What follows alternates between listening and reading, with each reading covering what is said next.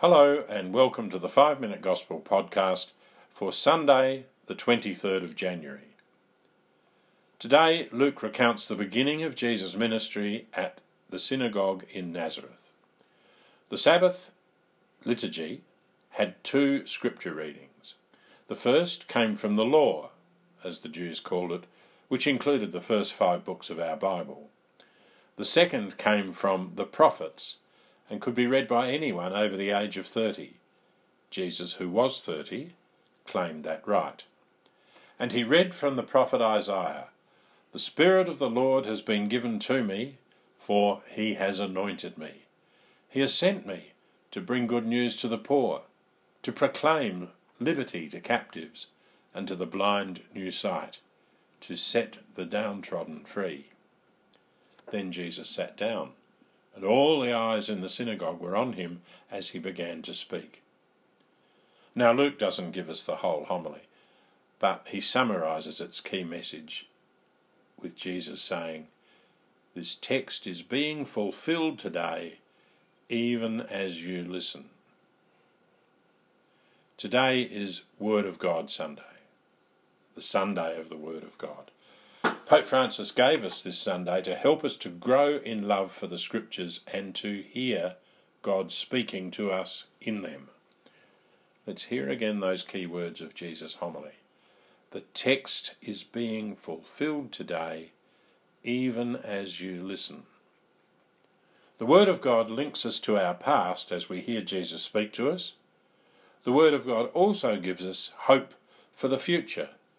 But the Word of God is not just about yesterday, like a history lesson dwelling on the past, nor is it just about tomorrow, gazing hopefully towards a wonderful future. No. For us, the Word of God is about today, about the here and now. In the Word of God, in the Scriptures, and above all, in the Gospels, Jesus comes to us and speaks to us today. Jesus himself saw the Word of God from Isaiah as being about his here and now, as being about his mission to bring good news to the poor, liberty to prisoners, new sight to the blind, and to set the downtrodden free. He saw that the Word of God from Isaiah was to be fulfilled in his own life. The Word of God from Isaiah was to be fulfilled in his own life. The Word of God Sunday and Luke's Gospel passage challenge us to see that the Word of God is to be about our lives here and now. The Word of God is to be fulfilled in our lives here and now.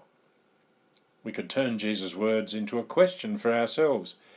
Is the Word of God being fulfilled today in my life? Does the Word of God influence my life, my words, my actions and my attitudes each day? The Word of God will have no influence on us unless we make time to hear the Word of God and to reflect on it.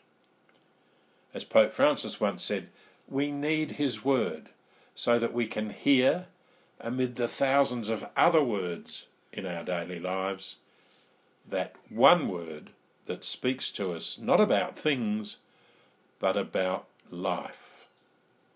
We need God's Word amid the thousands of other words in our daily lives.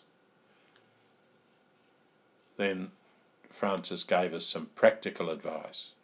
He said, let us make room inside ourselves for the Word of God. Each day, let us read a verse or two of the Bible. Let us begin with the Gospel. Let us keep it open on our table, carry it in our pocket or bag, read it on our cell phones, and follow it to inspire us daily. Let's make room inside ourselves for the Word of God.